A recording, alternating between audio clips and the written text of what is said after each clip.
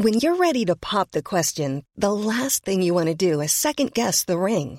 At BlueNile.com, you can design a one-of-a-kind ring with the ease and convenience of shopping online. Choose your diamond and setting. When you find the one, you'll get it delivered right to your door. Go to BlueNile.com and use promo code LISTEN to get $50 off your purchase of $500 or more. That's code LISTEN at BlueNile.com for $50 off your purchase.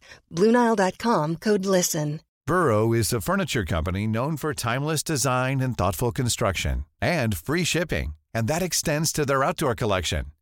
Their outdoor furniture is built to withstand the elements, featuring rust-proof stainless steel hardware, weather-ready teak, and quick-dry foam cushions. For Memorial Day, get 15% off your Burrow purchase at burrow.com/ACAST and up to 25% off outdoor.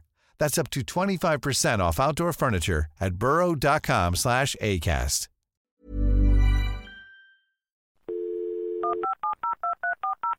This podcast is a Royfield Brown production. Find others on iTunes. All right. Yeah, I know. This episode of Dum-de-Da is sponsored by Liquor You Like on the Felpsham Road. The chap's called Hammered, and he's so lovely. Doesn't mind if you come in twice a day. Don't tell anyone, thank you very much.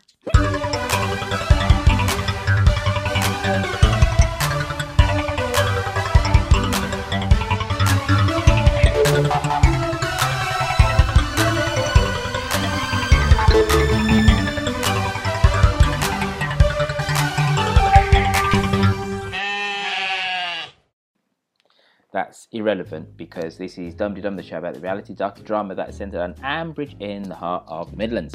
I'm the DNA test, that is Royfield Brown, and with me I have the saliva swab, that is Lucy Freeman. And the most important part of our paternal celebrations, folks, is you. Now, today's rendition of Barrack Green is brought to you by my brother Paul Room, who wound the clock back 30 years to give us an 80s-tastic intro. Now, Luce, can you remind our listeners? We know we say this every week, right? Podcasts don't do it, do they? They don't. They just ignore it. That's interesting. They're saying that thing again. La la la la la. And they just don't do it. But for the new buggers that are downloading the show for the first time. So if you've been if you've been listening to us before, you know what? Screw you, right? Because you don't react to what we say anyway. But if you're a new bugger... Is this what they call listener engagement? Yes. Shouting, screw you, at your listeners. Listen, it's the only way these people understand what I'm saying. Abuse. They understand. Abuse, right? Now, right, new listeners who aren't yet buggers, right? You're only a bugger if you stop doing what we ask you to do, right? So, new listeners, right? Lucy, listen to this, because Lucy's going to tell you how you can win the accolade of Dum-de-Dummer of the Week. Yes, if you would like to sing us a Dum-de-Dum or give us your estimate as to how many times Peggy Woolley has changed her will, and we will accept answers rounded up to the nearest 50. Give us a ring on 02030313105 or get in touch via SpeakPipe. Thank you to Harriet at Shambridge for the voices, and to Derek for the load in the back bedroom. Derek has been canvassing for UKIP this week with Nathan Booth. It's not going well. Alan told him that Jesus welcomed all. Kate called him a fascist, and Sabrina Thwaite told him to get his hand off her knocker. Do you think there's going to be any election goings on in Ambridge? No, they never do. No, they don't, do they? No. Who do you think Kenton votes for? Monster Raving Lumi Party? Lib Dems. Joe Grundy. Labour. Really? I see him as a working class Tory, Joe Grundy. I think Clary is. No, that's Susan. Yeah, no, I think Clary is as well. Really? Yeah. I don't think Joe Grundy votes Labour, because he does like everybody to have their title, their proper, so he's right there, Mr. David Archer. He's. How about, all right, one last one on this. This is as political as we're going to get with this forthcoming election. Who do you think Oh, well, Kate Aldridge is obviously Green Party. That's obvious. Or the Yogic Flyers or something. You know those lunatics that used to... Oh, yes. I actually went to the Young Socialists Spring Fair on Saturday. Did you? Yeah. It was at the end of the road here. It was a bit of a hodgepodge of humanity. It really was. It was 20 pence to get in. It was at the school at the end of the road. It was 20p to get in. And if there were 100 people, and that's if, they had the saddest bouncy castle, lots of jumble, but really good curry goat and rice. So that was good. Right. And had some Indian sweets. Okay. And lots of beaten up books. Lots of books on Lenin, funnily enough. And actually, the reason why I'm mentioning this is because the prospective member for Walthamstow, for the Socialist Party, was there. Whose name I forget, but he kept on touching my arm and said, "Do you agree with what the government's doing?" And I basically said no. You said, "I don't agree with what anyone's doing." That's literally what I said. I said, "I'm against most things." He said, "What in particular?" I said, "I'm just against most things. Most of the time, really." Name me something and the chances are I'm against it. Yes, exactly. I listen to Radio 4, you know. I hate everybody and I'm against everything. Anyway. I wonder who it was. Find out who it was and tell me. No, I will do. And the very, very, very last thing was, have you ever run a raffle in your whole life? Yes, it's a nightmare. Winning a raffle is a nightmare. Not running it, winning. Oh, sorry. I thought you said running it. No, yes, I have won a raffle. Yes. What did you win?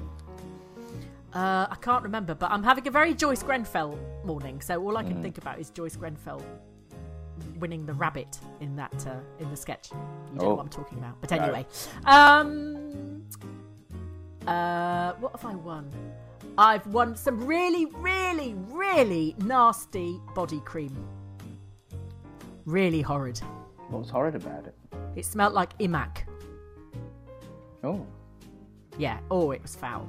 And it's kind of pale blue. And it didn't... I don't know. Oh, it was just horrid. Sounds like woad. Well, no, pale blue, not dark. I wasn't like, what's his name? Mel Gibson. Did you strip off to the waist, have your bosoms out like Boudica and go charging off when you put it on your body? No, I didn't. And what the Go hell on, is you wrong Romans, with you? let's be having ya.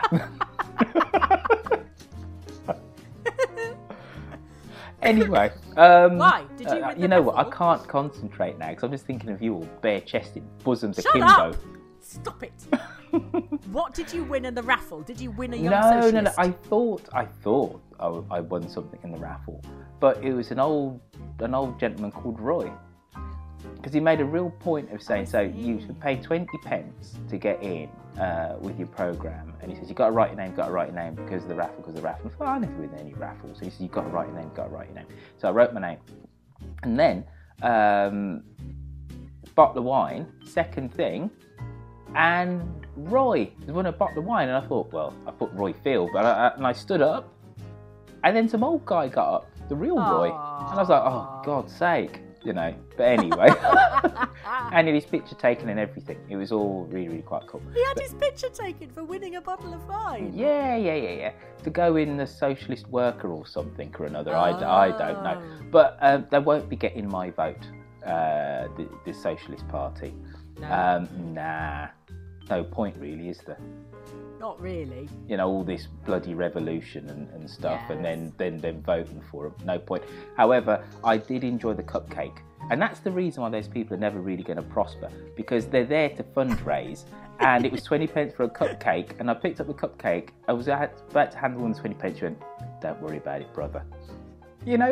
That's the reason why the system's never going to work. Yeah. You got it right there. That's the whole thing encapsulated. Exactly. Don't worry about it, brother. Yeah. Bankrupt country. Yeah, that was their economic manifesto writ large. But you know what? You should have taken my money. You're not having my vote. I'm out of here. Especially it's only 20p. We charge £1 at the school fete. Really? Yes. but our cupcakes have crack cocaine in them. So they're very expensive. It's the only way we can all get through the white elephant stall. Lucy? Yes? What is our podcast about? I've forgotten. Cupcakes, young socialists, raffles, don't know.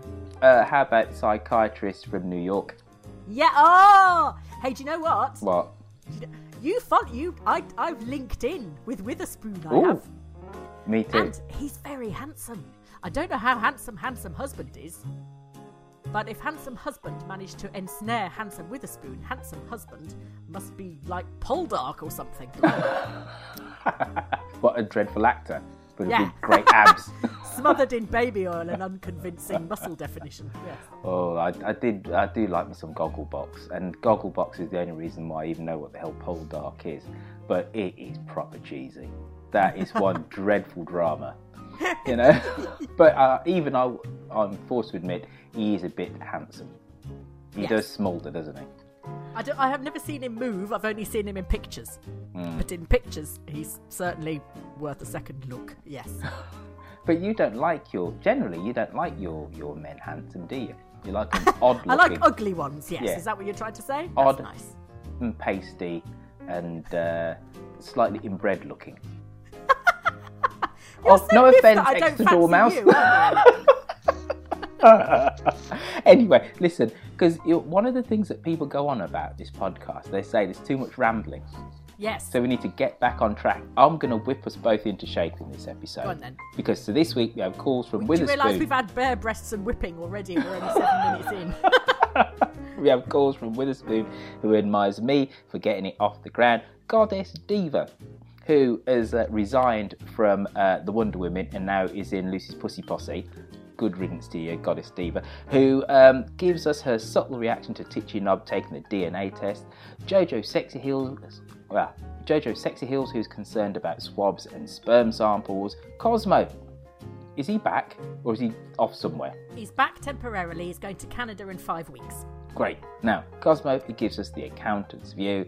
Fifi Fanshawe, who we haven't heard from her for a very long time. Hello, Fifi, who has an ode to Frida Fry, and Vicky Cole, who's been laughing at Brian.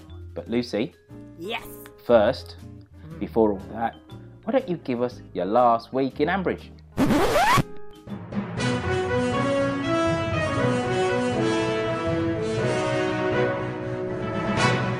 So the water has gone down, but is Ambridge on its knees? Is it hell? It has strapped on its little inflatable water wings and is cracking on in its own distinctively lunatic fashion. Eddie is wading around in the sludge, suggesting that post-flood is the ideal time to fit a moat or duck or boathouse to anyone that still has any money left. Pat is cleaning up the pack house to turn it into the shop and is force-feeding the soggier residents of Ambridge with wholemeal quinoa and bits of leftover chard from the veg boxes. As a result, all over the village, residents are hurling themselves in the am in an effort to drown themselves for the second time rather than have to eat more of that soup. Frida, as befits a woman who spent a lifetime hovering over the deep fat fryer, decided to be cremated rather than risking the green burial ground. She is having a rose put in the bull garden as her memorial, and her ashes will be sprinkled on the lasagna. Don't worry, that isn't Frida on the platform, said Bert comfortably. Actually, it wasn't. It was a bundle of old sacking. Frida's on the compost heap at the bungalow. It must be awfully quiet now your family have gone, said Carol Toboggan as 3 silent characters pulled away in their car. Harassment gave Fallon some money for her Ambridge teabagging service, I think. I wasn't entirely sure what he was paying her for, but I didn't want to dwell, as I am now starting to think of harassment as Fallon's carer, as she seems to be completely barking. Wait a minute. How much did he give? It wasn't much, was it? It's a couple of £100. But what for? That's the point. What are you doing? Because there's all manner of funny, squelchy clicking noises. Is there? Oh, sorry. It's probably because I'm leaning on the desk, but I'm not going to now. I've taken my elbows off the desk. Sorry. Good boy. Fallon has been turned down like a bedspread by the bank, but remains irritatingly cheerful despite having her investment also yanked away from her by Kenton. She has diverted her disappointment by going completely mental and inventing a hen that has to keep its head up. The heads-up hen is the single worst idea for an event in Ambridge ever. And I am including turkey entrail fortune-telling in that. Jolene and Kenton are colluding with her in the madness and have managed to convince themselves that the heads-up hen is an idea of unparalleled genius. Honestly, sometimes I wonder how most of Ambridge has not been sectioned yet. As well as the delights of the sewage-strewn flood bar, the pub contingent is creating a pop-up bull on the green. For one horrible minute, I thought they were resurrecting Oscar, who would pop up behind the bus stop near the pond and run amok. Sorry, Lucy. What? Who's Oscar? It's not Oscar, is it? What's the name of the bull? Otto. Sorry. You might want to do that last bit Yeah, again, because you're going to throw people. Do you know what? There's a really rude joke in the end of this. Okay. So brace yourself. You might have to chop it out. For one horrible minute, I thought they were resurrecting Otto, who would pop up behind the bus stop near the pond and run amok. Kenton put on his water wings and doggy paddled over to Fagash Lil with his damp little hand out, looking for investment for the bull, and was turned down, as Lillian was struggling to manage, darling, pulling on her Gucci slippers and opening another bottle. Joe is very much enjoying working his way through every garment in the village. Grandad always manages to make the best of things, said Ed as Joe wandered past wearing one of Peggy Woolley's nighties, Fallon's thong and a pair of Shula's jeggings. The Slitheen is back. Hazel, Woolley, boo, hiss. She moaned about Jack's headstone as Peggy had replaced the Clinton card verse Hazel had suggested with something more fitting. Namely a limerick that started, "There was an old man from Brum who had a big hairy bum." The flood meeting was suitably boring. Susan asked Alan if he was a chair and he said no, he was a vicar. Matty from Radio Borsetshire was at the meeting. Considering local radio stations around the country are dropping like flies, Borsetshire seems to be hiring new reporters every week. Jazza got stuck into Susan's custard donut. She told him off for doing it in the shop as it would be off-putting for the other customers. Too right it would. Titchy Knob's big end went, so Helen offered to take him to the garage in an exciting segment of the show. He took this opportunity to share with her the glad tidings that he was going to prove he was/wasn't the father of Titchy Knob Jr. Helen was astonished at this. Astonished! How could someone who was the legal husband of a woman who had a baby within wedlock be considered as the father? She was astonished as she was that Kirsty didn't want to be her best friend anymore. Astonished! It's a baffling world Helen lives in. Over at Home Farm, Adam is worried about the soil degrading rather than his marriage. Brian protested feebly and said, "Oh, come on, Adam, we've put in beetle banks." Oh, that is just ridiculous. Where would Beatles possibly put a debit card? Anyway, Brian was also having a lovely moan about Kate turning down a job at Bow Burger. Bow, presumably, standing for botulism. She is doing yoga to cope with her stress and spends every morning, according to Lillian, with her ankles behind her ears. Well, I can see how that posture would interfere with your serving up of burgers unless you needed somewhere handy to keep the paper napkins. The end. You can't say stuff like that, Lucy. You really can't. You really can't. Poor Djembe, you know. Block your ears, Djembe. Crumbs. Now... Yes. For me, there was a bit of a link between me talking about getting a free cupcake from the Young Socialists, right, and then my lovely Fallon not getting a loan from the bank. Yeah. The economic system is just against us proles, isn't it? Well, I've been writing a piece last week. I've been writing one thing about Aristotle and one thing about entrepreneurs, and something like 25% of entrepreneurs in this country have to remortgage their home to raise enough seed capital to start. So we are missing out on all the good entrepreneurial ideas that people have that haven't already got either family money or a home to remortgage. And if, as we're heading into a society where people are not going to be able to afford their own homes, we're not going to have new business unless we get substantial, somebody willing to... I mean, there's a British Business Bank and everything that offers seed funding and stuff, but I just thought, gosh, that's astonishing. So I thought, poor old Fallon, you see, she's got a great... Well, a great idea is probably pushing it. She's had an idea for a thing, and it's a bit shit, but anyway, I'm sure it'll be great. And, yes, and she can't do anything because she's got absolutely no money from anywhere. Well, they say, another way of looking at it is you've got to get over that hurdle of being able to find the cash, and it's only the most determined of people then that will that can either launch their idea without cash or find a way that strive for it, and it shows that you can have some kind of staying power in business. So there is a kind of Darwinian kind of element to that in and of itself. You could argue. Yes, but yeah, go on. If there's no chance, well, if you're on a if you live in rented accommodation or you're in social housing or whatever, and so are your parents, and where is there to get? I suppose something like the Prince's Trust or something like that. No, there is.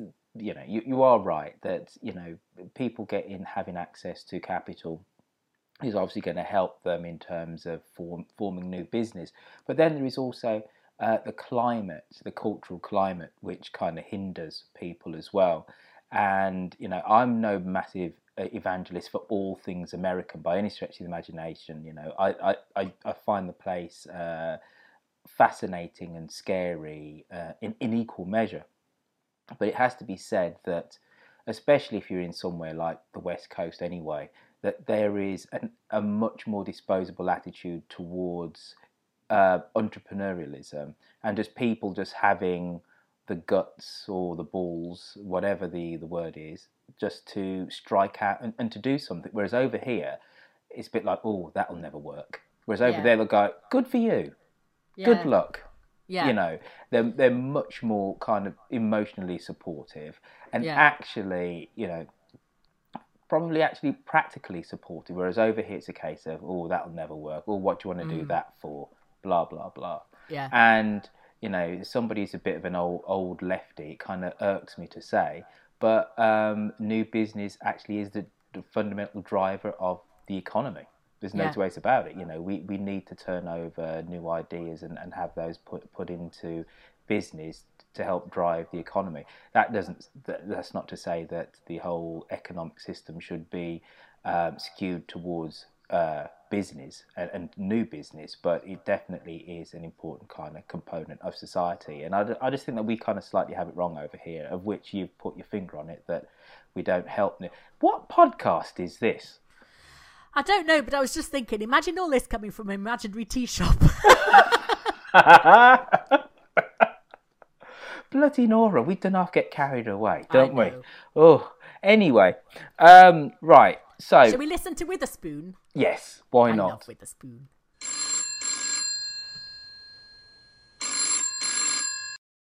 Hello, Ambridge 3962. Witherspoon and Angus Haggis here. Sorry for being missing in action recently, much like Will Grundy, though I did have a most excellent time texting with fellow fans during the first attempt at the live broadcast. I admired Roifield and Lucy's tenacity in trying to get it off the ground. Roifield, I know I can give you a hard time, but it's out of great affection. Your story this week about your inheritance and giving the land in Jamaica back to your aunt was very lovely, and I, like Lucy, was quite touched by it. So our endless winter here in the Northeast is finally coming to an end, and Scottish husband and I are jetting off to sunny Florida tomorrow to visit my mom for a long weekend. Hopefully the family conversations will be less icy than those between Hazel and Peggy. A few random thoughts in review of the last couple of weeks. I actually did enjoy the story of the biblical flood in Ambridge. It was like a good old-time Irwin Allen disaster movie. The unexpected death of Frida was akin to Stella Stevens falling into the fiery pit in the Poseidon Adventure, just when you thought she was going to make it. Both Angus Haggis and I have also been very upset about Scruff, and still hold out hope for his safe return. Angus is looking out the window for him right now. We were very moved by Linda's heartbreak, and it's good that she's sublimating her sadness with her renewed focus on the campaign to single-handedly save the village from the evil ones. I am also glad that David hit the giant Doctor Who reset button and is back in the good graces of everyone in Ambridge except Susan. Susan, you're definitely not impressing me right now, but then again, you usually don't. Speaking of always giving a negative impression, I can't wait to see how Rob tries to dig out of the rather large hole he's currently at the bottom of. And Lucy, I was thinking the same thing about Charlie Thomas, that he's the secret son of Justin Elliott. But please, scriptwriters, and apologies to Yokel Bear, cease and desist this prolonged flirtation between Charlie and Adam, and bring back Ian, who is still listed on the Archers website as the love of Adam's life. If you're only going to have one LGBT relationship on the Archers, at least let it be a happy one. On that plaintive note, I'll sign off for now. Hopefully you will be admiring my tan the next time we speak. Yes, frosty family conversations between Hazel and Peggy. The reason I called Hazel the Slitheen is because she's played by an actress called Annette Badland, who played the Slitheen in Doctor Who. Badland? Yeah, Annette Badland. She's a great actress, and she's been around for years and years and years and years. I know who she is now. Yeah. Yes. Yeah. And you know what? What? I absolutely pictured Hazel Woolley being like her. Yeah. Physically. I know. Yeah. It's weird, isn't She's it? wasted being on radio playing her. It's just so apt. Yeah. She's a fantastic actress. Have you seen Plarchers, what they've done for her? No, not yet. She's some great lizard creature. And can we just say again that Ambridge Synthetics, the Plarchers on the Twitters. Genius. Oh, it's just so clever. Yeah. So clever. Yeah. Angus Haggis, Witherspoon's dog, is very sad about Scruff. I think that woman in the estate's got him.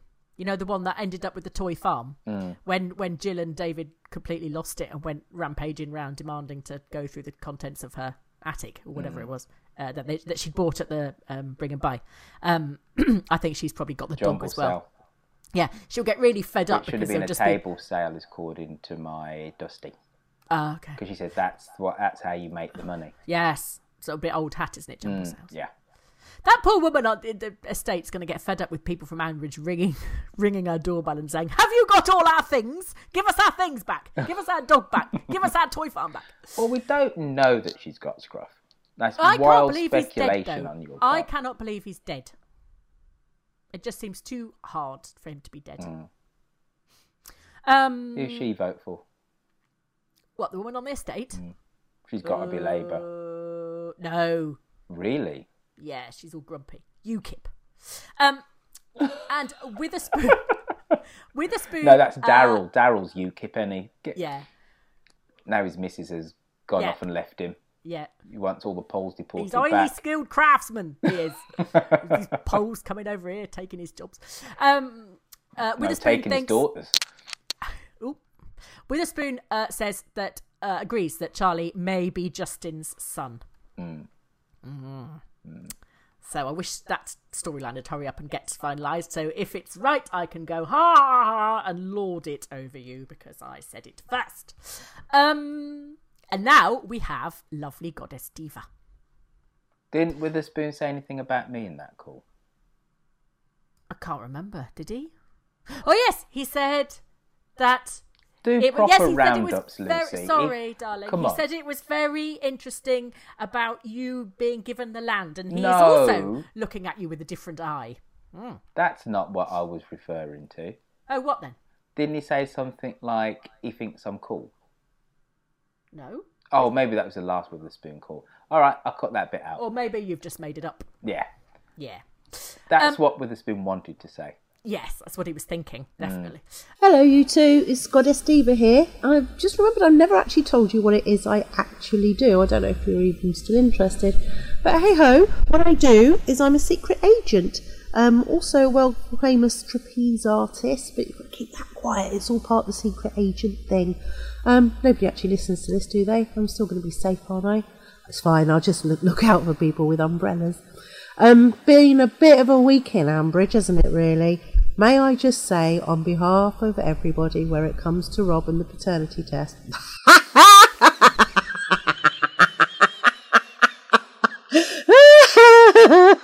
In your face, did you know? In your face. Hello again, you two. Apparently you lost half my message. I was talking about harassment Burns, I think. and how much I hate him and how much I'd really quite like to punch him because he is just like titching of light, which sounds really wrong. That sounds really, really wrong. But his accent gets on my nerves. I just want to kick him in the face till my feet break. He's just so sickly nice, but we know he's a stalker, really. Yeah, there wasn't much more I was going to say, I don't think, apart from I still love Emma Grundy. I think Scruff may be found in a ditch, but I still think it's more likely that he's been cut into pieces and is under George Grundy's bed. Because I happen to be with Royfield now on this, that it is George Grundy who's the devil, not Henry Archer. Oh, and Frida, that was the other thing I was going to say. Okay, I'm bored now. I'm really bored. It was very, very sad and I was very upset, but can we move on? Do we have to have like 10 episodes on Frida's bloody funeral on this rose? I don't care where this rose is going, to be honest, and I don't even care if that makes me a bad person. I am so bored of it now. The wake thing, it was like I was at an actual wake. I was bored, I felt awkward, and I was looking for booze, even though it was that early in the morning. Have a lovely week, and still loving the podcast, and Team Lucy for the win! Alright, bye! Goddess Diva's call is in 2 bits because it conked out. Mm-hmm. So, but make sure you put both of them in. And join them up. Join them up. In a seamless fashion. Yes. Goddess Diva, nice reaction to Robin the paternity test. I like the roaring with laughter. Harassment burn seems to get on a lot of people's nerves. She said his accent drives her mad. You're doing that crunkly thing again. Are you eating sweeties? No, I'm not even leaning on the thingy. But because we're now recording both tracks doesn't matter, does separately, it? I can just turn myself down. Yeah. How many times do you have to keep telling me that? You've told me that every time, haven't you? And I forget every single time. Sorry. Well, Goddess Diva says she's bored of the Frida storyline. Move on. That's a bit harsh. It has been a week, Goddess Diva, and, you know, that is ample time for a man to grieve for his wife of 50 years. A week. Come on, chop, chop. We've all... Yes, sad, very... Cry, very sad. Next. Yes, she's not impressed with the mourning.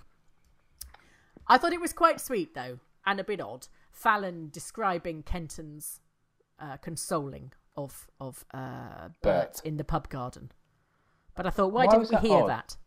Well, because why didn't we hear it? Why were we hearing it secondhand through Fallon? It just seemed a bit strange. But then so much of it is strange, I can't really start singling out odd bits.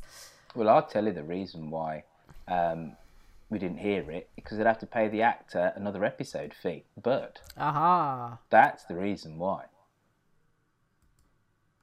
Ah. Mm-hmm. Yeah, run out of money.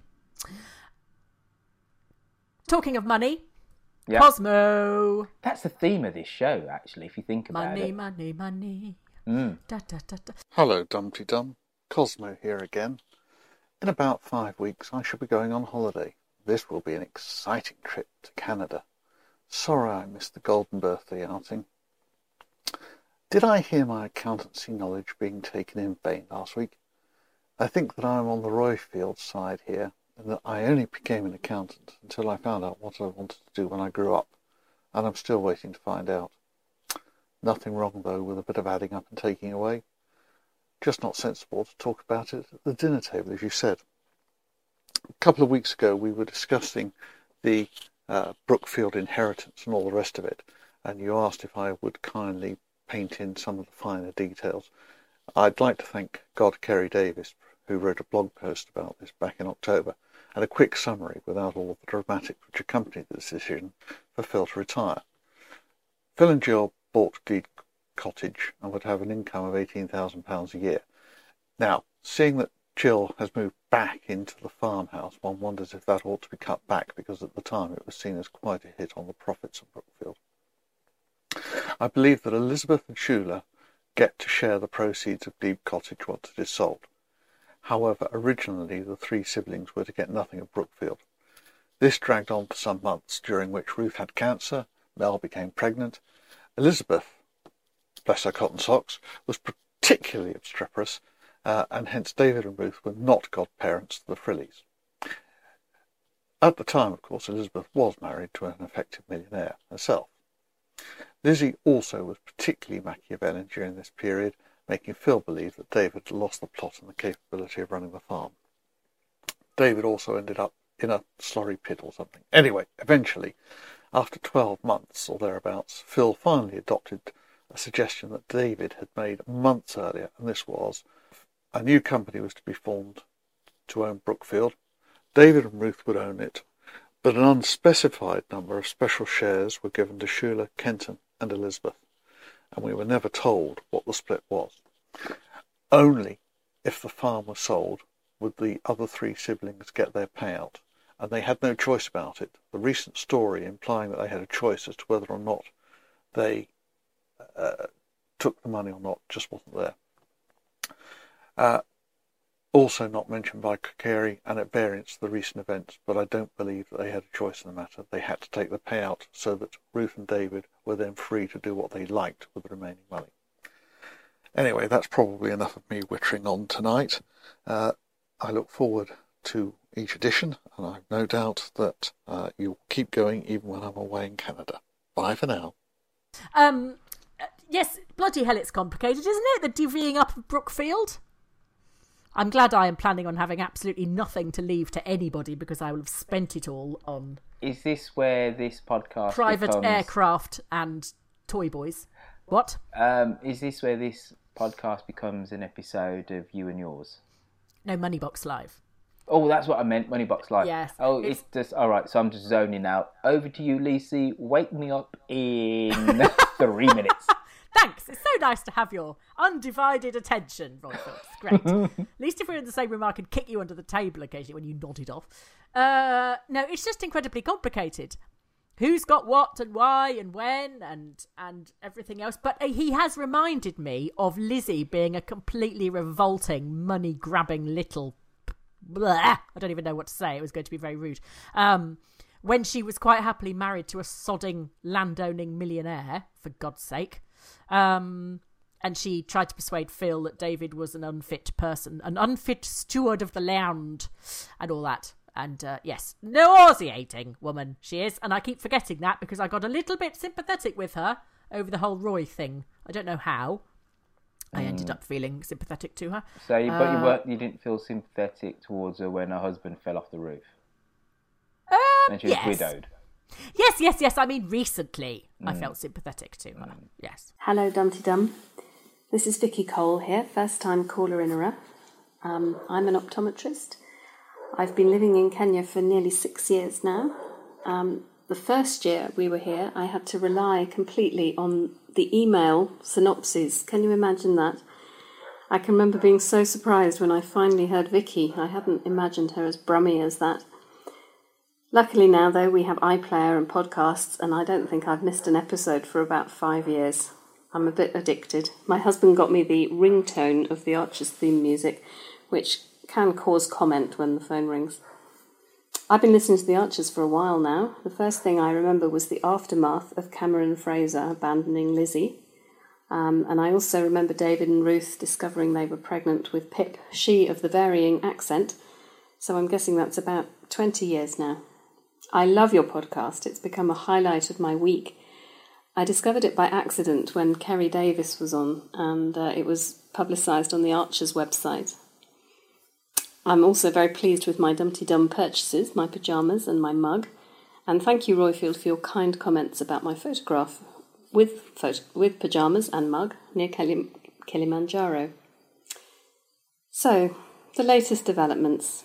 I'm not sure about all the new voices, except new Tony, who I do like.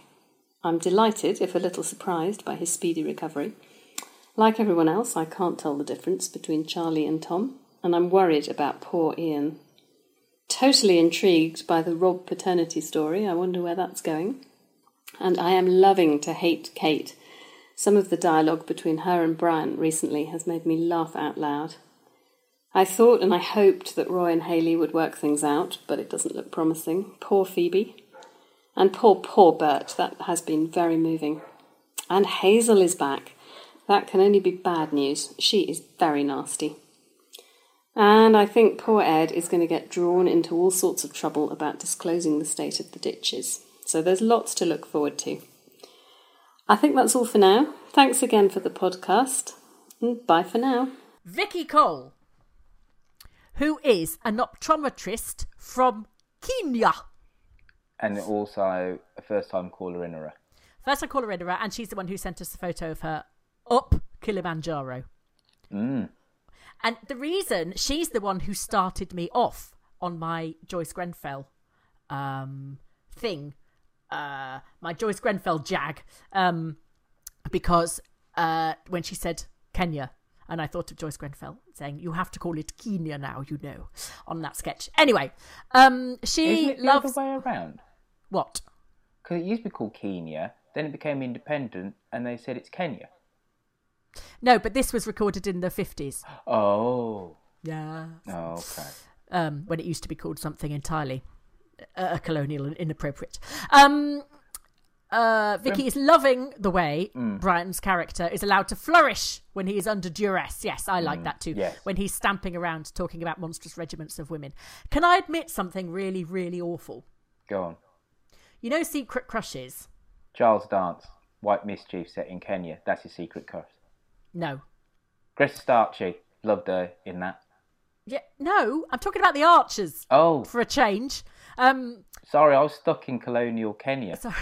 Circa the 1940s. In her pants. When the white elite are all sleeping with each other and then somebody bumps off somebody for shagging their wife. Great film, that. Yes. Now you put me off. David is my unsecret crush because I tell everybody about it, including Tim Benting, at great and boring drunken length. But actually, Brian Aldridge is my secret crush. I understand that. Do you? It's a man with power, money. Oh, no, I'm not bothered about the power and the money. It's the sense of humour I like. Yes. He's all... Because he's sarky and funny and dry. He's and very he just likes dry. a nice whiskey and he just wants to be left alone. I think basically I am Brian Aldridge in womanly form. Really? I think that's why I like him. If you were a woman on the Archers, no, he's a would you bit be? too sane for you, He's Lucy. not. He is. Come on. Yes. I love you dearly, but you're slightly all over the place, kind of emotionally. He's a bit kind of rock solid in that way, kind of emotionally. Yes, yes, he doesn't often. Yes, I would say you'd make a good couple, but yin to your yang in that way. Yeah. And he's actually more insightful than you realise because he doesn't take Kate's nonsense, does he? No. You know, he's seen right through for years, and when she came back and was spouting all the things, all this. Normally, being a little extra can be a bit much, but when it comes to healthcare, it pays to be extra. And United Healthcare makes it easy with Health Protector Guard fixed indemnity insurance plans. Underwritten by Golden Rule Insurance Company, they supplement your primary plan, helping you manage out-of-pocket costs without the usual requirements and restrictions like deductibles and enrollment periods. So when it comes to covering your medical bills, you can feel good about being a little extra. Visit UH1.com to find the Health Protector Guard plan for you. Hey, it's Danny Pellegrino from Everything Iconic. Ready to upgrade your style game without blowing your budget? Check out Quince. They've got all the good stuff, shirts and polos, activewear, and fine leather goods, all at 50 to 80% less than other high-end brands. And the best part? They're all about safe, ethical, and responsible manufacturing. Get that luxury vibe without the luxury price tag. Hit up quince.com/upgrade for free shipping and 365-day returns on your next order. That's quince.com/upgrade. There's never been a faster or easier way to start your weight loss journey than with PlushCare. PlushCare accepts most insurance plans and gives you online access to board-certified physicians who can prescribe FDA-approved weight loss medications like Wegovy and Zepbound for those who qualify. Take charge of your health and speak with a board-certified physician about a weight loss plan that's right for you. Get started today at plushcare.com/weight loss. That's plushcare.com/weight loss. plushcare.com/weight loss. Stuff about Lucas, and he very clearly said to Jenny, there's two sides to every story. We don't, you know, and when Jenny was going, oh, Lucas didn't support Kate, and X and Y and Z and blah, blah, blah. Said it before, say it again. He is the best fleshed out male character on the whole thing. Yeah. By far. Yeah. Yes. Who would you, if you were a woman on the Archers, who would you be?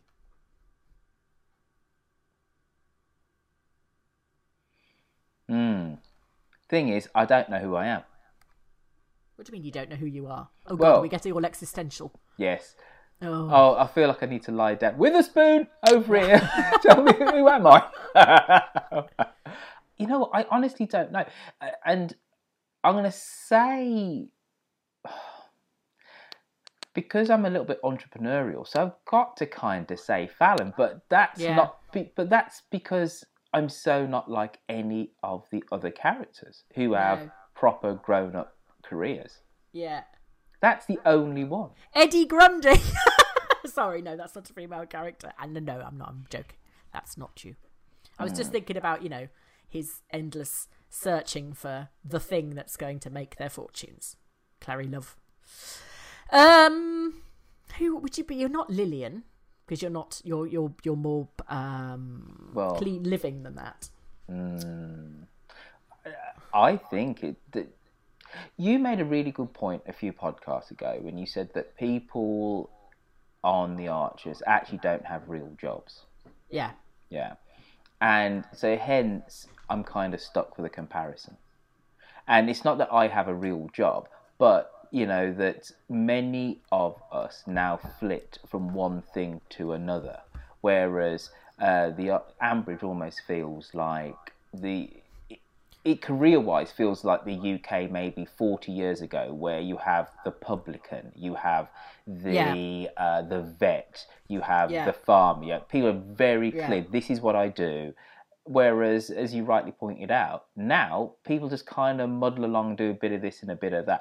Obviously, there are very many people that, and there are no middle managers. And it seems like 50% of the jobs that we do in this country is some kind of middle management, paper pushing, up and down and roundabouts and blah, blah, blah, of which you absolutely get when you listen to our listeners. How many people are doing something in the health profession, in admin, kind of, sort of, blah, blah, blah. I've realised who you are, but you're going to be offended, but I don't want you to be offended. Linda Snell. What? Because you're really good at starting things and getting excited about things and galvanising people and getting everyone else. Who have I got galvanised? Me!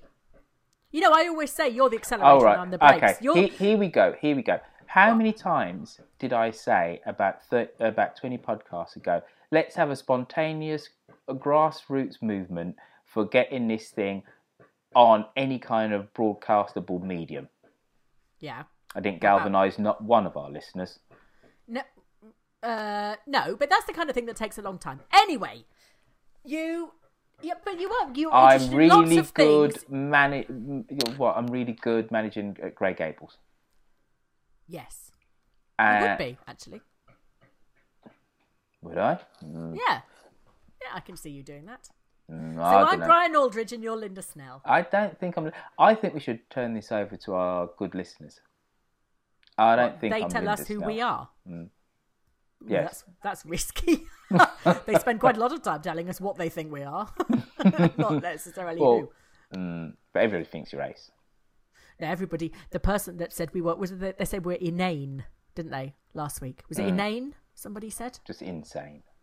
Insane. No, it was inane. In the membrane. Sure.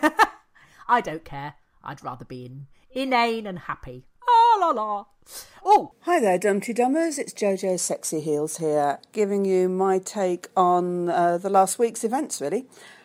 I think that the omens are in place with Carol Toboggan and her psychic skills. There was poor old Bert going on about never seeing Frida again. Now she's in a better place and how he's not going to be able to talk to her anymore. I've just got this feeling that Carol's either going to get out the Ouija board and attempt to get Frida on board to talk to him, or she's going to make one of those special herbal teas that she's becoming famous for, and he's going to have a lovely trip, be reunited with Frida whilst he's having one of these cup of herbal teas. And I'm also worried about dear old Ed Grundy. I mean, the poor boy. I mean, he does his best, doesn't he? And now he's been given this bit of work to clear out the maintain the hedges for Charlie, and I think it's going to make him bankrupt, because now that Charlie's got him clearing out the ditches as well, anything that he finds he's going to have to keep quiet about. If he doesn't, he's going to end up being sued in the courts and he's going to end up bankrupt. Failing that, he's going to be spending so much time doing the hedges he can't do anything else that he can get paid for, and he'll go bankrupt. Either way, Charlie's got him over a barrel. I really don't like it. Really worried about poor Ed. So that's my views on the week that we've just had. Really loving everybody's views at the moment, especially Tim Bentinck. You are a god. Loved the interview. So happy with that last week. All those little insights. Brilliant. Okay, everybody, gotta go. Talking of inane but happy, sorry, Mustafa Grumble, but Mustafa Grumble has emailed us. He said, please take up the idea of yoga mats with your blocking my chakras emblazoned on them. It will solve the yet again what do I get my mother for her birthday dilemma. And if you can sort out a gym towel with oh no, not the sodding archers again, please turn it off printed on it, that will sort out my father. They celebrate their golden wedding anniversary next year, and he's never yet managed to break my mother's archers habit, although the Adam Charlie storyline is getting close. Oh dear. And Joe Bolter has emailed us. Hello, Joe. To say thank you to lovely Millie Bell for mentioning the Archers Anonymous on last week's show. And she said that she liked the no background music. I know this is going to be a bone of contention, and you doubtless have violent views on whether or not we should have No. Here's the thing, right? All right, Maisha.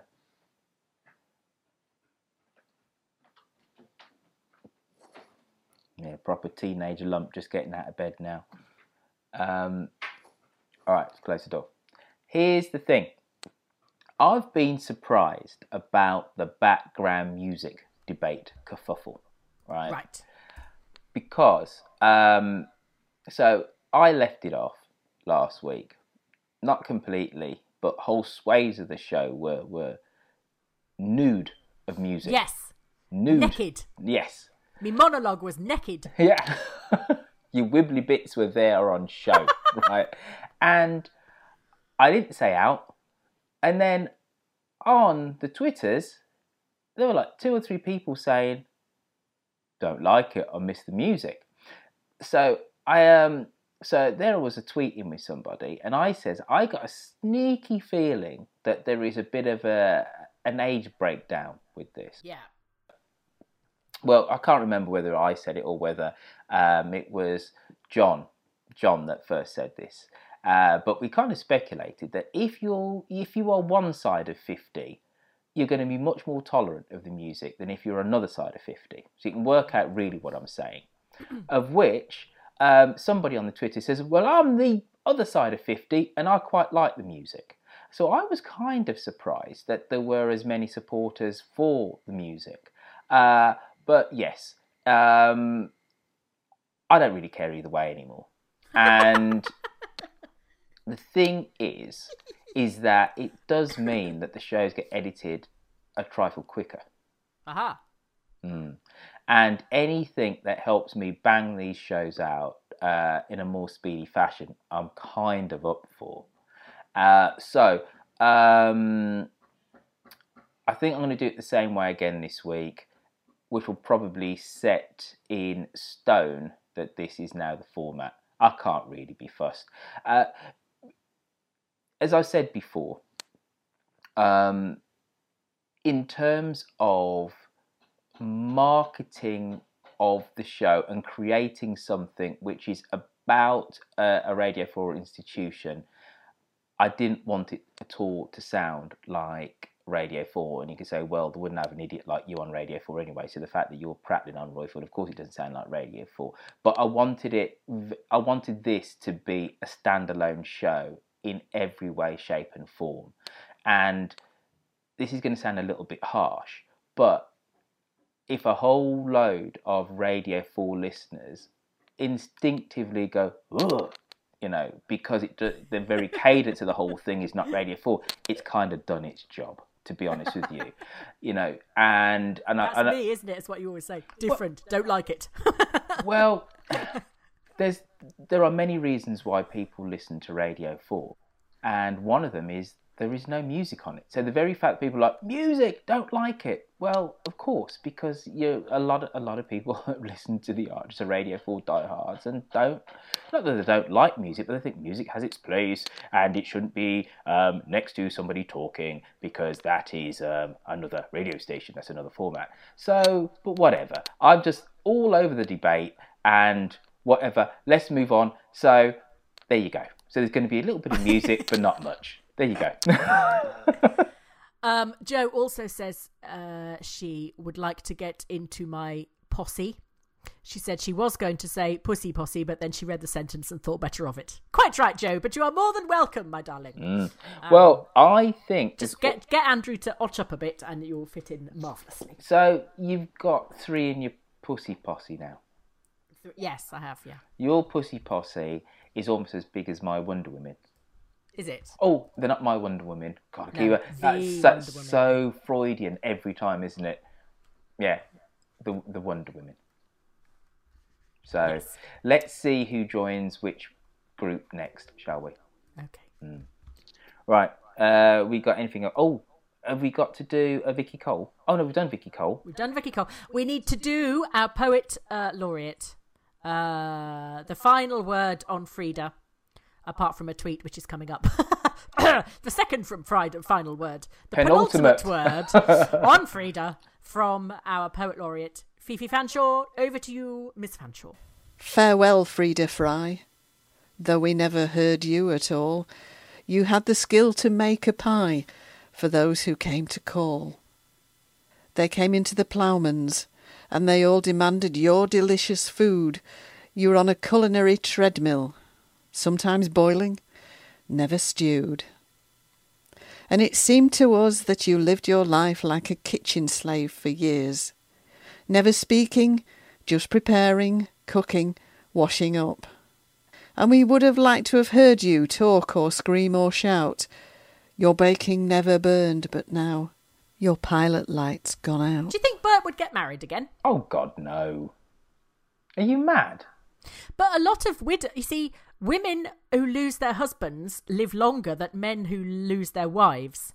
And men who lose their wives seem to, well, in my experience, they sort of find someone else incredibly quickly because they kind of they suddenly realise they don't know how to use an iron, or, you know, what do you mean I've got to cook for myself? And they kind of, they're looking for a housekeeper, basically, I think. But where's he going to find her? What's he going to get on Tinder? Or Greyer? It's like there aren't any suitable candidates, are there? You know, it's not Auntie Christine. They're of a different social class, for want of a better expression. It's not Carol Toboggan, ditto the Auntie Christine thing. So who's he got? He hasn't got anyone. No. Unless he goes to Penny Hassett, start hanging out in tea shops in Penny Hassett, and, you know. Well, he won't need to, because the teabagging service will be opening soon, won't it? The teabagging service. Yeah. All right, hey, listen, so we've done with calls. Yeah. All right, great. Now, shall we... You went into a little reverie then, didn't you, thinking about Fallon and teabagging?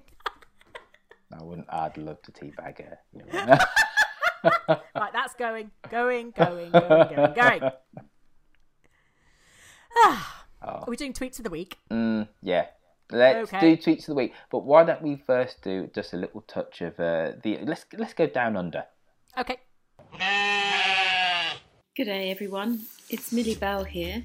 Well, I got a really interesting response to my roundup of all the Archers fan sites last week. So I thought I'd just add an extra bit of information I got. I went through and checked which of the sites were public and which were closed. And also I checked on the numbers, and there's an interesting thing that comes out of this. So the Archers Anonymous page is public, and that has 1,418 members. Ambridge View is closed and has 175 members. The Ambridge Addicts is also closed. That has 3,483 members. Upstairs at the Bull is also closed, and it has a really lovely welcome. It says, "Don't tell me this show sucks. Don't like it? Then this is probably not the group for you," which I think is direct and to the point. That has 690 members and is closed. And the Archers Appreciation Group is public. Now that's been going for quite some time, and that has 6,655 members. Other thing that I found interesting is that there are still character fan pages opening up. Hazel Nuts opened up this week, and that's for Hazel Woolley, and that's a closed page and now has it's not quite into double digits, but I'm sure it will be soon. Carol Tregoran is a closed group, and there are 39 members there. Eddie Grundy, and I think that page is called Real Orns These, is public with 27 members. Jim Lloyd is a public group, and there's 144 members in that, which is really quite impressive. And that's a great bit of fun because they talk in like pretend Latin sometimes, which I really enjoy, and sometimes probably real Latin. I don't know, I'm making it up. The Tony Archer site is public and has 81 members. And so Royfield got into a small bit of trouble on the David Archer site because he was having a bit of a joke with Tim Bentinck and said that his fan base had shot up to 35. I need to say that, in fact, there are 178 members there, which Royfield did know, and that's a closed group. And Tim is pretty active on there. I noticed he posted up a song that he'd written. Well, not really a song, it wasn't really singing, but he did post up something that he'd done there, so that was rather fun. So the only question that I really asked on Dumpty Dum this week was about what dress code we all thought we would like Joe Grundy to try next, and there were some great suggestions. Dee Leary, very, very brave, suggested nipple tassels. If I'm honest, I don't want to see Joe Grundy's nipples. Steve Foxen-Dernian, he wants to see Joe in drag with a big wig. Mark Evidence, hoping for an adamant kind of look. Riv Simpson says Chav in Burberry, or maybe Gandhi complete with little round glasses. Kate Newey just thinks Joe Grundy should get out of her radio. Katie Michelle Duhamel said nothing beats a pair of comfy swans, and I'm not really sure what they are. She posted a picture and I still don't really know what they are. Diane Telford suggested he could dress up as a hipster, which would be very funny. He'd have to grow a special little beard for that. But my absolute favourite, I just loved this, mainly because if this were to happen, I'd like to see Brian's face. Julie Pickering said she would like Joe Grundy to dress up as a gentleman farmer. Can you imagine Brian's face? What a hoot. Anyway, I will speak to you all again next week, so I hope you all have a good one, and hooroo from Australia. Yeah, I love our trips to Ayers Rock and back. Yay. Oh, crumbs. It's not called that anymore, is it? Isn't it? No. What's it called? Oh, God. Oh, has something else been renamed and no one's told me? Well, it's been, dare I say, the traditional native name has been okay. re-remembered. So it hasn't been renamed, it's been reverted to what it should have been called all the way along. Okay. Anyway. Do you want to do tweets of the week then? Well, I don't do them, you do them. Okay. I just listen. Barefoot Mower. And go... the opportune time. Barefoot Mower said, I preferred Tony when he was in a coma. Steve That's Brooks harsh. said, why can't Alan do thought for the day? Then I could ignore him in the morning too. Costa Lady said, I wonder what the actress who played Frida will do now. And Annie Reggett replied, there have been auditions, but no one has heard any more. Very good, ladies. Hey. Pete Lambert. This is another poetic tribute to Frida. There was once a woman called Frida, as loquacious as any who'd meet her. A gossip, a chatter, a poet, a rapper. Rest in peace, Ambridge's Madam Speaker. Hey. And this is my tweet. No, it's not. It's very nearly my tweet of the week. This was a tiebreaker. This is Becky Black Books said. Had Rob talking to Adam. Adam, I need some of your saliva in my mouth. Adam said, bloody hell, Rob, I've already got 2 blokes on the go. So we haven't talked about that, have we? Jojo Stacey Hills did. But, you know, we have our resident king of sperm.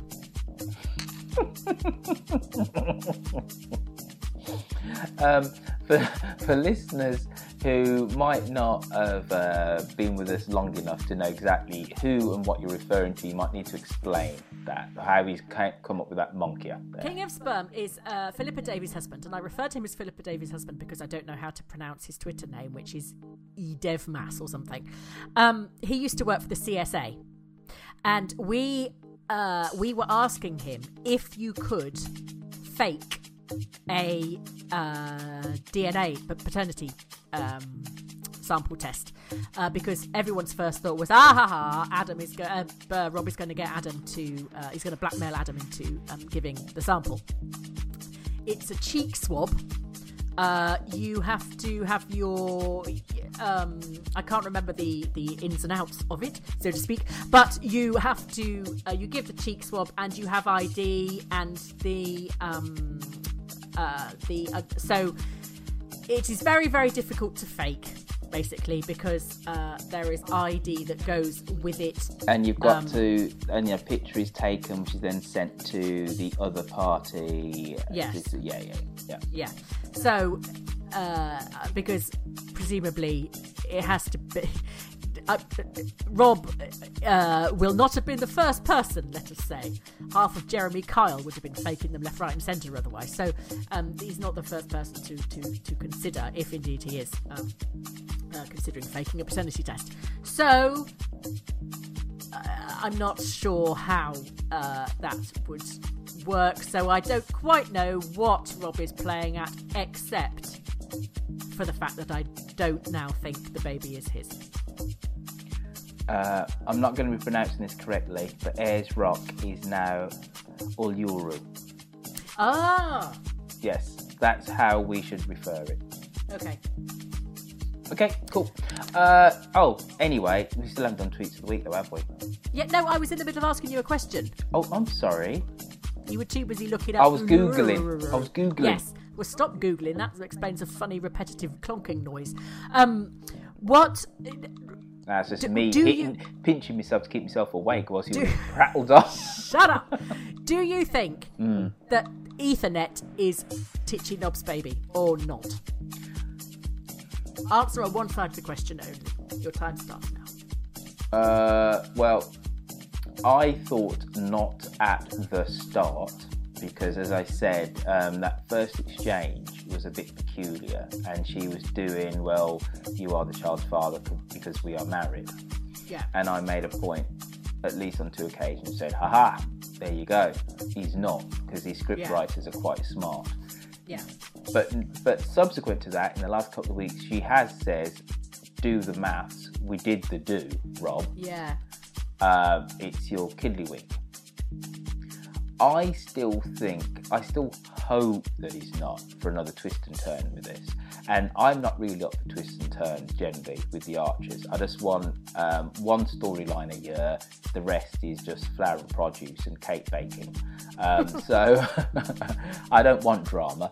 I just want characters. However, with this, because we are on a soap ride, on a roller coaster, we might as well just have he must be the father, I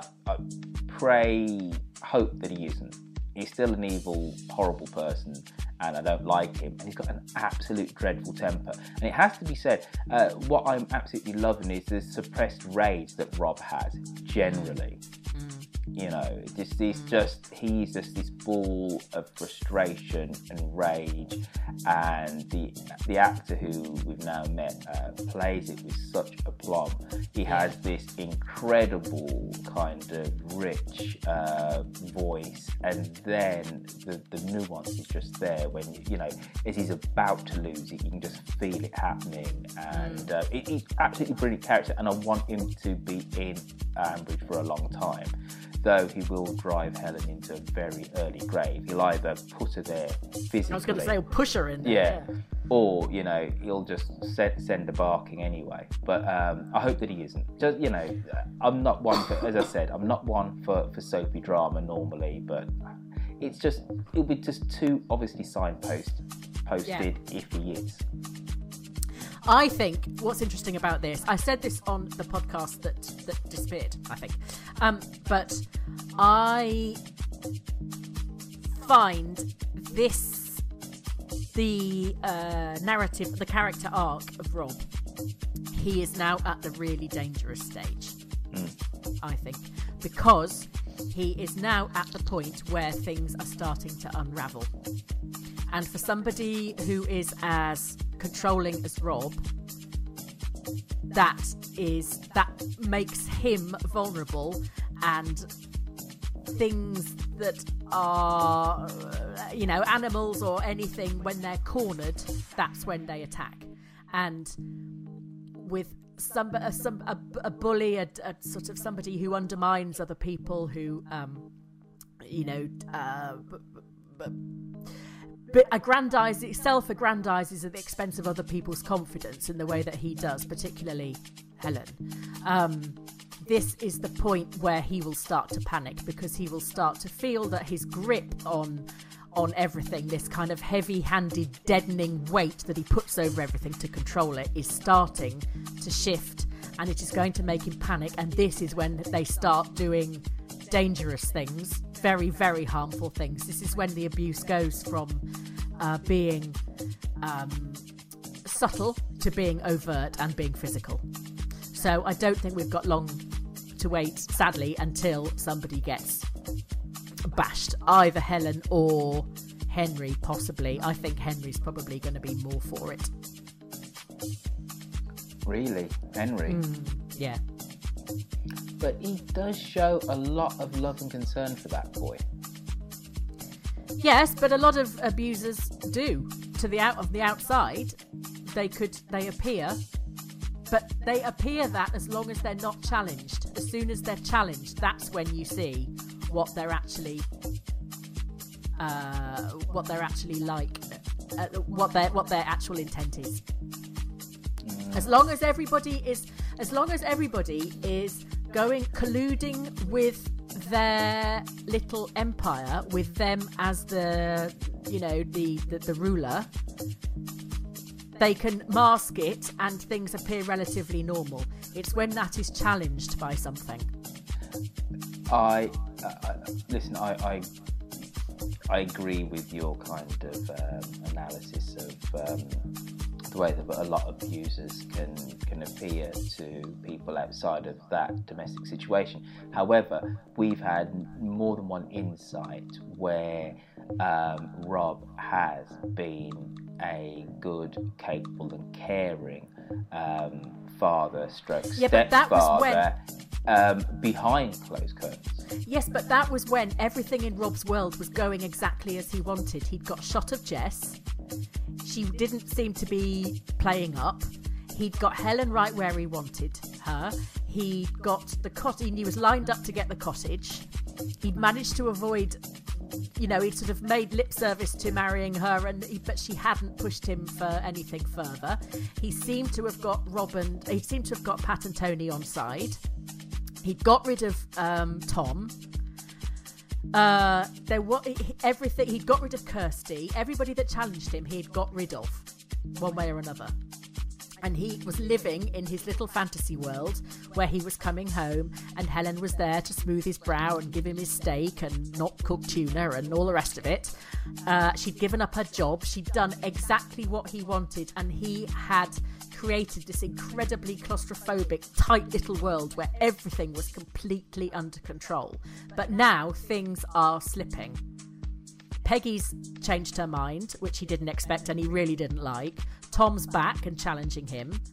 Charlie knows his secrets, and the thing that they really hate is anybody finding out any weakness. You could hear that in his voice. And when he said, "It's nothing to do with me, Rob, it's your private life," you could hear Rob desperately trying to kind of wheedle his way out of it and sort of say, "Oh, well, she's mad, it's not me," it's just the horror at being caught out doing something that damages his sort of allegedly spotless reputation. All this, it's starting to slip. Things are slipping out of his control, and this is the turning point.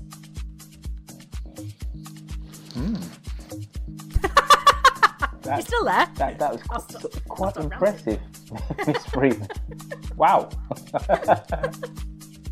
Sorry, I get a bit carried away with this No, stuff. I no, think no. it's such a good storyline, and it's so interesting and so horrifying to see. And yeah, well written, really well written. Anyway, should we do tweet of the week now? She says, lightening things up a little bit. Bloody hell! This is the longest ever tweets of the week section. Yes, sorry. Ever. Sorry. All Anyway, right. tweet of the week is about Mr. Titchener from Penny Shoecards. Dear Mr. Titchener, thanks for submitting a sample. Unfortunately, we have identified this as bovine semen. Kindly try again. Right. Onward. All right, cool. Well, if we've done tweets of the week, we've done calls. You've had your monologue. That means we just about. I had 2 monologues. I went off on a right monologue. You did. Just now, You did. Oh, it's one of the few times during this podcast you've truly impressed me. Thank you. I think. No, I've always been impressed by your comedic chops, but you were just like so insightful. Your analysis was spot on. I just wasn't a peep out of me. I think you can give old. I think you went off to go and get a cup of coffee. Damn, you figured it out. You'd been down the shop, got the milk, come back, and I was still going. Well, and another thing. Witherspoon, give him a run for his money. That was most excellent. Most Got a excellent. better beard than mine. Really?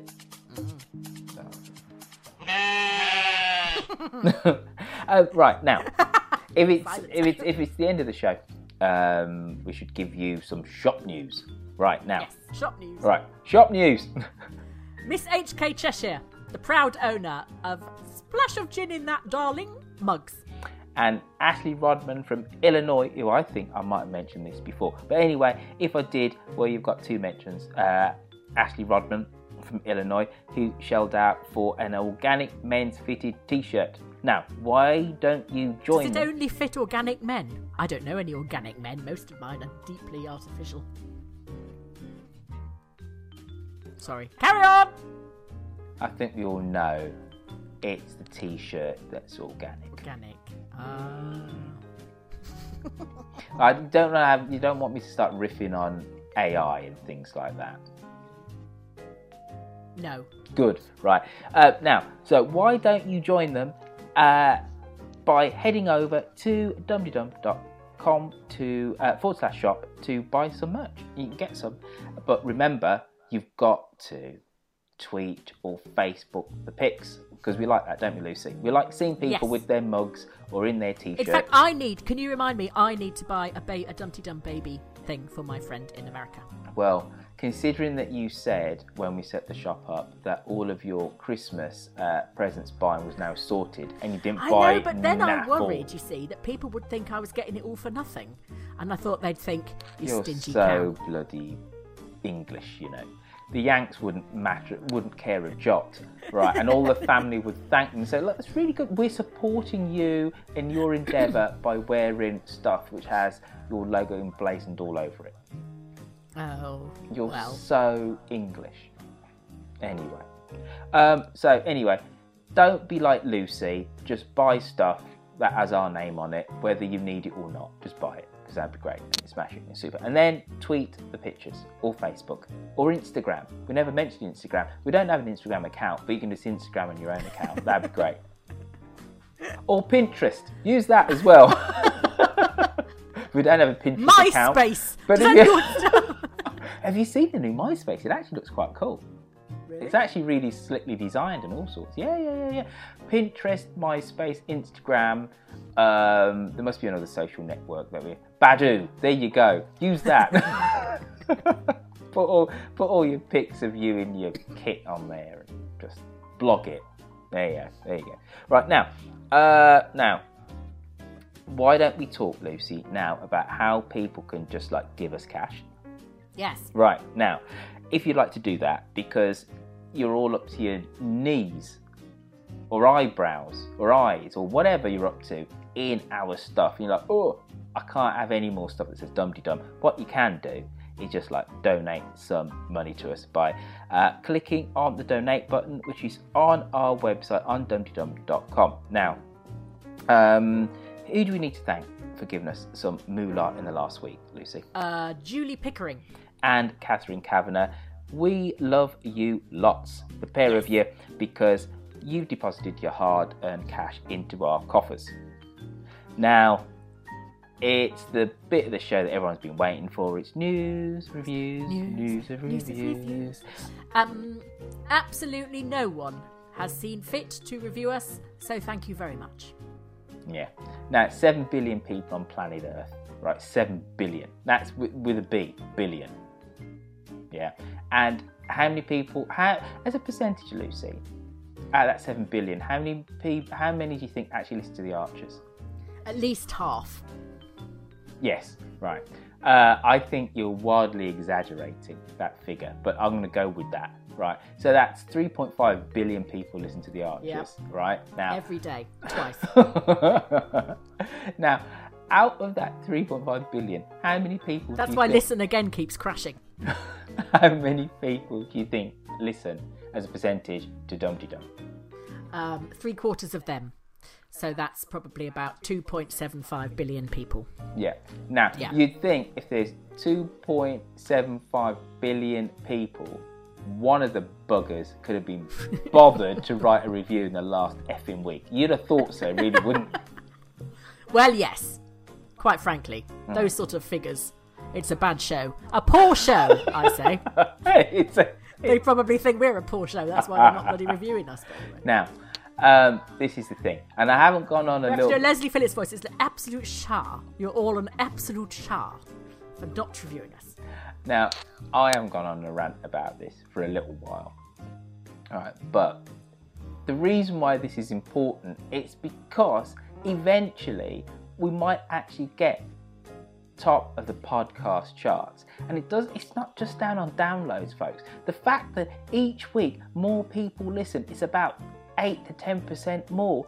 It kind of almost matters not a jot to iTunes, because it needs the reviews and the listeners for you to get in the podcast charts. So if you want to see the end of this section, write reviews. If you don't, it's as simple as that. If I just bore you, if you are fed up, if you are fatigued, if you are irked, narked, whatever the heck you are, put an end to it. Write reviews, and I won't say it ever again. It's as simple as that. Otherwise, this section's going at the front of the show like it used to at the start. That'll really piss people off. So it's in your own hands. I'll wash my hands of it. Pontius Pilate style. I do think we need to have a serious chat about listener engagement, because really? We've gone from calling them caller-innerers to buggers and threatening them again. Yeah, I'm calling them fuckers now. So anyway, it's in your hands. You know, there's 2.75 billion of you, and that's scientifically worked out. You've heard... By me. Yeah, you know. With my grade C maths GCSE 20 years ago. Mm-hmm. So there's got to be 3 or 4 of you each week that can write reviews. Yeah. There you go. Even if they just say bum willy poo poo, we don't mind. We don't care. As long as you just 5-star review it. Say whatever you want. Talk about something else. Talk about your real favourite podcast. Don't care. Talk about Emmerdale. That's fine. We don't care. Poldark. Now, there is another way. There is another way in which we can get our grasping claws on your money. And that's if you go to patreon.com, which is spelled... Oh, you normally do the Patreon bit, don't you? Yes. You can also go to patreon.com, search for Dum-Te-Dum, and you can donate $2 a show, which is about £1.30. You might want to spell Patreon. Pa'ata ra'e'otna. Yeah, great, smashing. Remember, you can also send us a voice message via the site, or you can call 0203 031 3105 from a phone, an ordinary, like a phone type phone, to leave us a message. One of those things people used to talk on before they started texting. Yeah, and playing games on them. Yeah. And video and chatting and things on. and doing your banking on. I find it really helpful to do my banking via my phone. It's brilliant. But it's good because you can do it before you forget. Yeah, and then when you've kind of forgotten and then you just remembered, you don't have to then run down to the bank and have all that palaver. You can just do it on your phone. It's really quite convenient. But if you don't have such a clever phone and you just have a feature phone, you can use that. Now, right, ping us a text message type. We say text message, and really it's an email. You can send us an email via our website. So you go into dumptydum.com, click on contact us, and this big form thing comes up. You can just write to your heart's content. It's not a text, it's an email. You can do that if you like, or you can tweet me on the Twitters where I'm at Royfield, me at Lucy V Freeman, or the both of us at Dumpty Dum. Oh, you moved it all around this week, haven't you? Yeah, I'm trying to catch you out. Yeah, you did. So please keep those reviews coming, because we want to be top of the podcast charts, but we won't if you buggers do not write reviews. So please keep those reviews coming, because we want to be top of the podcast charts before someone absolutely mindedly roasts Heads Up Hen. That literally didn't make any sense to me. But it's all a bit peculiar. Right, we got anything to say before we go? No. Have you? May I just say, on behalf of everybody, where it comes to Rob and the paternity test...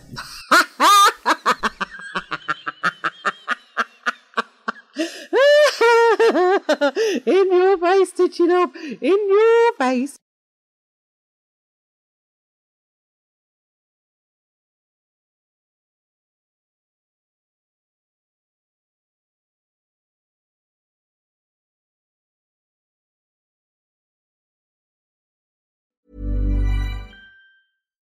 Here's a cool fact. A crocodile can't stick out its tongue. Another cool fact, you can get short-term health insurance for a month or just under a year in some states. United Healthcare short-term insurance plans are designed for people who are between jobs, coming off their parents' plan, or turning a side hustle into a full-time gig. Underwritten by Golden Rule Insurance Company, they offer flexible, budget-friendly coverage with access to a nationwide network of doctors and hospitals. Get more cool facts about United Healthcare short-term plans at uh1.com. Mom deserves the best, and there's no better place to shop for Mother's Day than Whole Foods Market. They're your destination for unbeatable savings, from premium gifts to show-stopping flowers and irresistible desserts. Start by saving 33% with Prime on all body care and candles. Then get a 15-stem bunch of tulips for just $9.99 each with Prime. Round out Mom's menu with festive rosé, irresistible berry chantilly cake, and more special treats. Come celebrate Mother's Day at Whole Foods Market.